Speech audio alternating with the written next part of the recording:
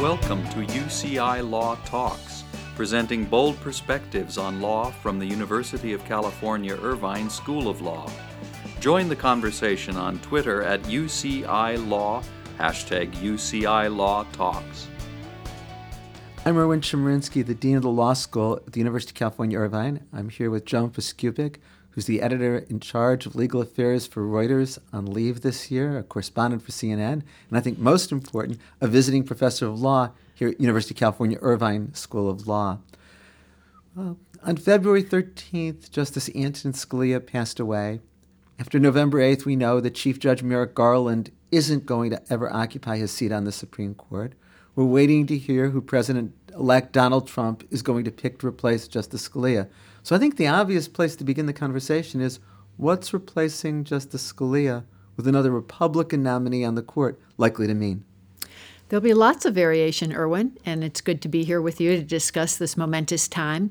When we had the nomination of Merrick Garland pending, it was so clear to see the difference between a Republican Scalia, conservative, and a Democratic appointee like Merrick Garland. And some people might think there might not be too much difference with this new appointee of Republican Donald Trump. But I think there could be, because Justice Scalia was so distinctive in his approach to the law. Sure, he was already conservative, offering the court the fifth vote against abortion rights, against affirmative action in cases, also to establish a right to individual gun ownership. He was somebody who tipped this court conservative in very meaningful ways. But he was more than that. He became a real standard bearer for originalism, a very conservative approach to the Constitution, saying it should be interpreted the way the framers in the 18th century wanted it. But then there were some other ways that he broke away from traditional conservatism. For example, he formed an alliance with liberal justices on certain criminal cases to enhance a defendant's ability to confront witnesses against him and to give greater protection for the right to juries. So in some of those cases, he was the big conservative ones. He was an important standard bearer for the right wing. And that kind of thing will probably continue with a fifth conservative justice. I did mention abortion rights and that he was somebody who was very much against them, but he did not prevail most recently in that because of Anthony Kennedy, a conservative who would go over with justices on the liberal side. So in many cases, Erwin, it will be a wash. But we don't know. All conservatives are not created equal. And Donald Trump has put out a list of 21 individuals. It will depend on who is chosen and what variations of conservatism that person subscribes to. So if I understand what you're saying, and I certainly agree, replacing Justice Scalia with another conservative, to a large extent, restores the ideological balance of the court what it was before February 13th. It's possible that who President-elect Trump picks could be more conservative than Justice Scalia in some areas. You mentioned the Confrontation Clause of the Sixth Amendment, the right to jury trial of the Sixth Amendment. Much in the news in the last week is that Justice Scalia was the fifth vote to hold that flag burning is protected by the First Amendment. Justice Scalia was a consistent vote against constitutional limits on punitive damages. So it could be a conservative in all the areas where Justice Scalia was conservative and somebody more conservative in these areas. And that's certainly possible. I think it's also important to note from the more liberal perspective the loss in terms of opportunity. Had Justice Scalia been replaced by Merrick Garland or another Democratic nominee, there then could have been 5 votes to reconsider Citizens United with regard to campaign finance.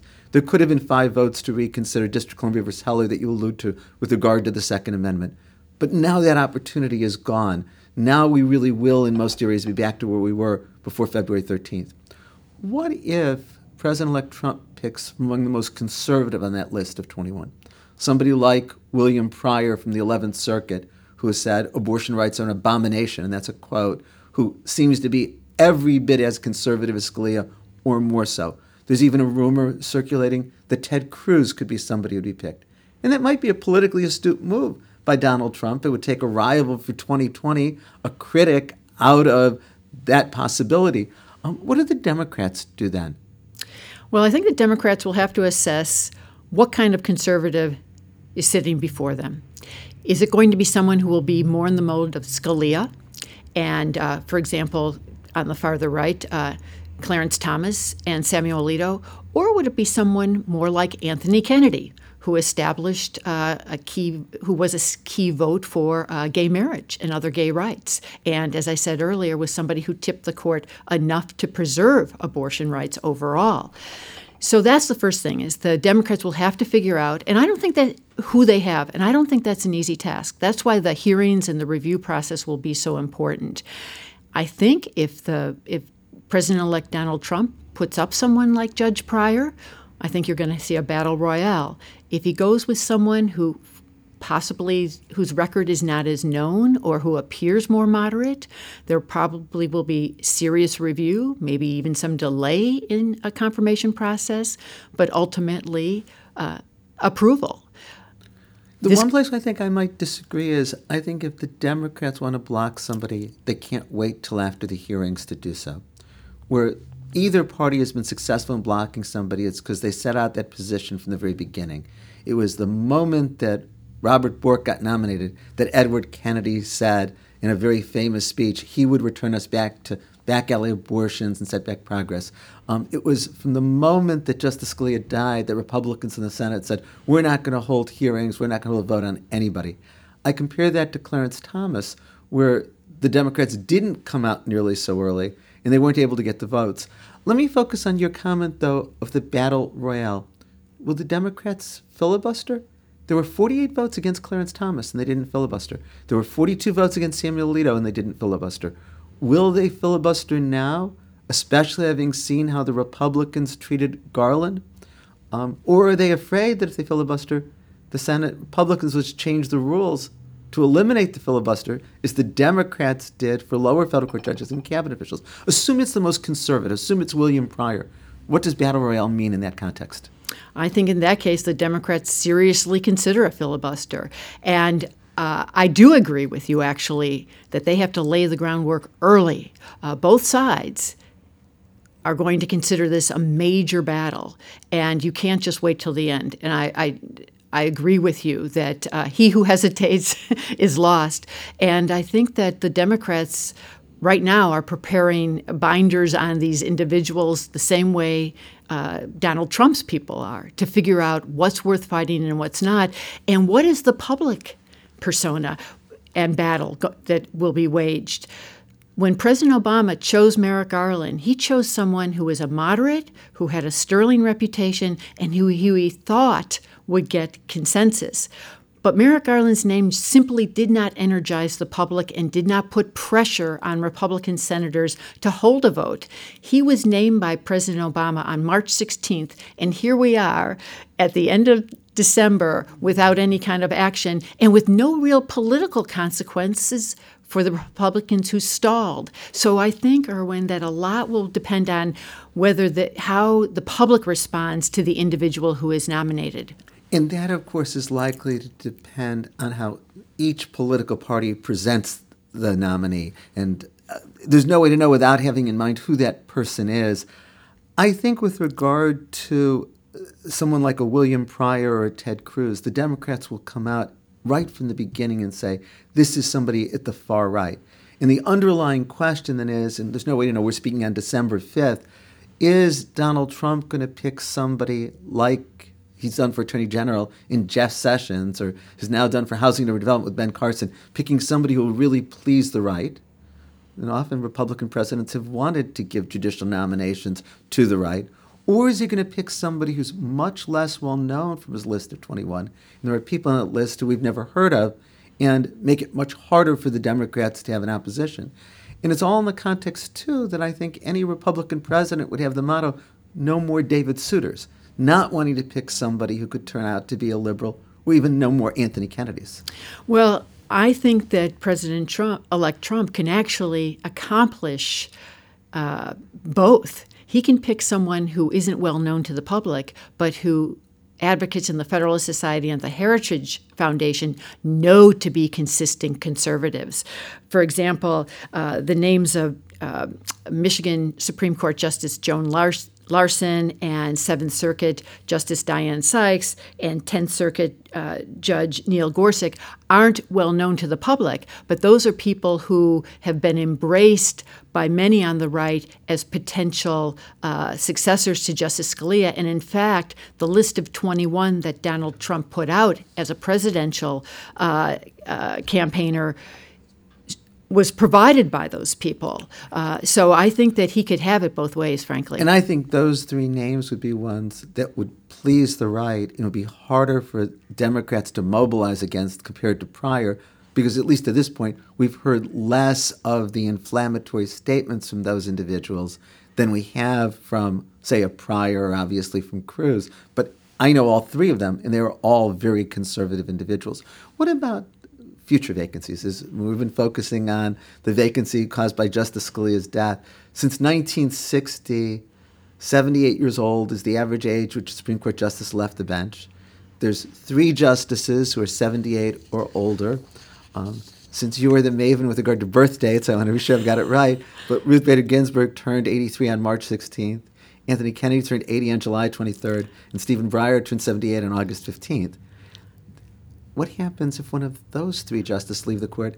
And I guess none of us can know how likely is it that all 3 of them can remain until the end of the Trump presidency.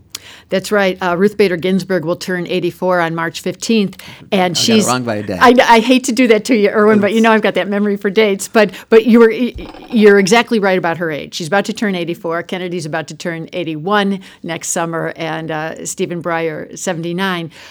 But who knows in terms of the health? Now, Justice John Paul Stevens made it to age 90, and Ruth Bader Ginsburg has told me that she's aspiring to that also. But who knows? Who knows? So many people were caught off guard when the 79-year-old Antonin Scalia died on February 13th, and we just can't predict what's going to happen. But your point is well taken, because all Donald Trump needs is another conservative to have a cushion for the most far-right kind of rulings. And he has said publicly that he would like to see abortion rights overturned. And he's not going to be able to do that if he just has 5 conservatives on the court. He'll need a 6th. If Donald Trump gets to replace Ginsburg or Kennedy or Breyer, are there 5 votes to overrule Roe versus Wade? There would appear, just on paper, given where Chief Justice John Roberts has been, where Samuel Alito has been, and Clarence Thomas. But when justices get to that key moment, sometimes they flinch. And Roe v. Wade has been with America since 1973. It is so entrenched in society that I have always believed that the Republicans on the Supreme Court and Republicans who rule the country who say they oppose abortion rights really wouldn't want it overturned, because it would so change society and it would give the Democrats the best political tool to build up their party again. I'm more pessimistic than you are on this. I think there are certain issues where John Roberts and Clarence Thomas and Samuel Alito are true believers. And I think abortion, affirmative action, marriage equality are among them. You only have to read Roberts' dissent in the marriage equality case, Oberfeld versus Hodges. And I understand he read the dissent from the bench, which was the first time he had read a dissent from the bench, to see how deeply he cares about that issue. I think affirmative action is that way, is reflected in an opinion he wrote in Parents Involved in Community Schools in 2007. And I think abortion is that way for Roberts. And I have no doubt relative to Thomas and Alito, they'd be votes. So those 3 plus 2 Trump nominees, assuming there are 2 Trump nominees, I think are 5 votes to overrule Roe, overrule allowing affirmative action, maybe even overrule marriage equality. Hopefully we won't see. One of the other things that's gotten almost no media attention that may be worth talking about now is the Solicitor General. The Solicitor General is such an important position in terms of influence in the Supreme Court. Do you have any sense of what it's likely to mean to have a Trump Solicitor General? Well, one thing we could do is look back and see when Ronald Reagan came in 1981 and tried to transform a lot of the law with his Solicitors General. First, a man by the name of Rex Lee, and then Charles Freed. urging them to take very hardline conservative positions against abortion rights, against affirmative action. And at one point, Rex Lee, who was his first Solicitor General, even bristled at what the Reagan administration wanted him to do before the justices as the administration's top lawyer before the court, and said, I'm the Solicitor General, not the Pamphleteer General. So there can be a lot of tension between a president and his main representative before the justices, because that's where a lot of the arguments on these key issues are made. There are several names in the mix, as I understand it, and we've already seen his choices for Attorney General be far to the right. We saw his choice for White House counsel, a man by the name of Don McGahn, also be a strong conservative and longtime Trump lawyer. So I think we will also see somebody who embraces the kind of conservatism that we've come to identify with Donald Trump. It'll also be interesting to see if he picks a Solicitor General who has the respect of the justices. The thing about Rex Lee or Charles Freed or Ted Olson, who was the Bush Solicitor General, those all were individuals with impeccable credentials and who certainly would have the respect of the justices.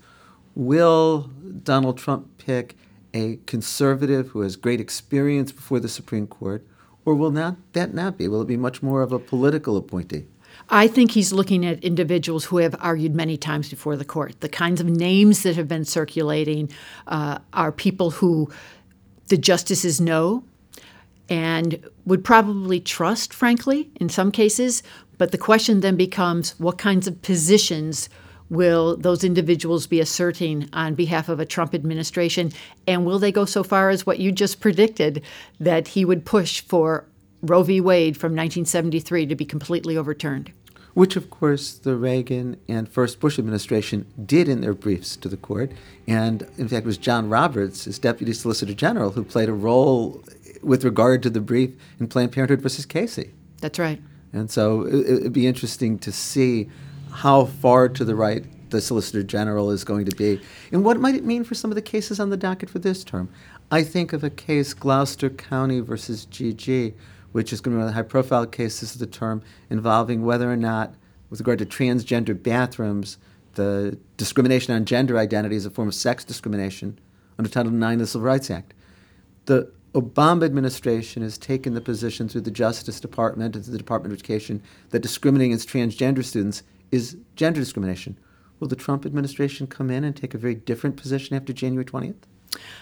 Possibly. I would think so. I would think the Trump administration is going to take different positions in many areas, and I think that's why it's important to recall that the Solicitor General of the United States has often been referred to as the 10th Justice for good reason, because that's a very forceful place to make new arguments. Now, the position that the Obama administration was taking relative to the transgender bathrooms arose from a Department of Education policy. So what Donald Trump would have to do is get his administration to change the policy. That's one approach, which would essentially make the case go away, because then it wouldn't there'd be nothing for the challengers to be opposing, because the administration would have stopped it. But we're going to see that in the area of immigration also. We're likely to see it in provisions of the Affordable Care Act, for example, regarding the mandate on employers to provide birth control coverage for their employees. So there are many areas where Donald Trump will be affecting what happens at the Supreme Court, even before a case is there or while a case is pending, but in the administrative realm. I think it's a great point. And it's also worth thinking about this term of the court as we're speaking on December 5th. At least when I checked this morning, they'd not yet released a January argument calendar, which, at least by my recollection, is unusual to be in early December. We don't know January arguments. There were 3 cases where review was granted in early January 2016 that have not yet been scheduled for argument. One involves the Takings Clause, Murr versus Wisconsin. One involves whether or not a state can deny aid to parochial schools that it gives to public schools and secular schools, the Trinity Lutheran of Columbia, Missouri versus Pauley case. And one involves an issue of federal court procedure, Microsoft versus Baker. My instinct is they've been waiting to schedule those cases with the hope that there'd be a 9th justice. What are they going to do now when it doesn't seem like we're going to have a ninth justice at all, maybe this term, or at least not until earliest, I think, April arguments? Well, that's a real quandary, and I'm glad that you noted when those cases were granted cert, and it was in January 2016, before Justice Scalia passed away. And clearly, given what those cases were all about, he gave the court the fourth vote to say, we want to hear these. And without him there, and without a clear-cut resolution and majority either way, I think there's a bit of a buyer's remorse on the part of the court, and they have a couple options. They could dismiss the cases as improvidently granted, or they could just keep waiting and hold it over for argument in the future. It's also worth noting that the docket at this point seems very small for this term. It's hard to do an exact count because of cases sometimes being consolidated. By my unofficial count, I get 49 cases on the docket this term. Last year, they decided 63, which I think was the lowest since like 1932. The year before that, it was 66. The year before that, it was 73 cases.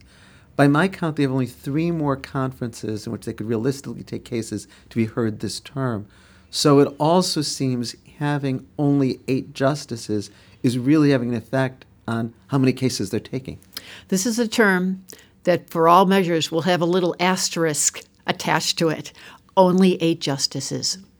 And, of course, there's also the real possibility of deadlock in a number of the cases that have been argued. Certainly, having read the transcript of oral arguments in many of the cases, it seems there could be many where it is 4-4, which means the lower court is affirmed by an evenly divided court, or they could do what you suggested, when they're split 4-4, put the case over for re-argument next term, assuming there's a ninth justice. We saw them, in many cases last term, decide issues as narrowly as possible. Chief Justice John Roberts would prefer not to have 4-4 deadlocks, but there's only so much he can do and some of the others can do to reach a resolution. And I think that, again, this is a term that will be so unlike any other because it was essentially an 8-justice court. So if there's any theme to our conversation, I think it's about uncertainty. It's the uncertainty of who's going to replace Justice Scalia and how the Democrats are going to respond to that nomination. It's a longer-term uncertainty about whether or not there's going to be an additional vacancy for President-elect Trump to fill. We're uncertain at this moment of who's going to be the Solicitor General, uncertain even as to what's going to happen to a lot of the case on the docket this term, or what the docket's going to look like for this term. So I guess my hope is that we can do this again after Justice Scalia's replacement is picked and after we have a better sense of the docket and be able to talk about it with a lot more information. But the uncertainty we have is the information everyone in society has right now. Yes, watch this space. Thank you so much. Thanks, Erwin. Thank you for joining us for UCI Law Talks, produced by the University of California Irvine School of Law.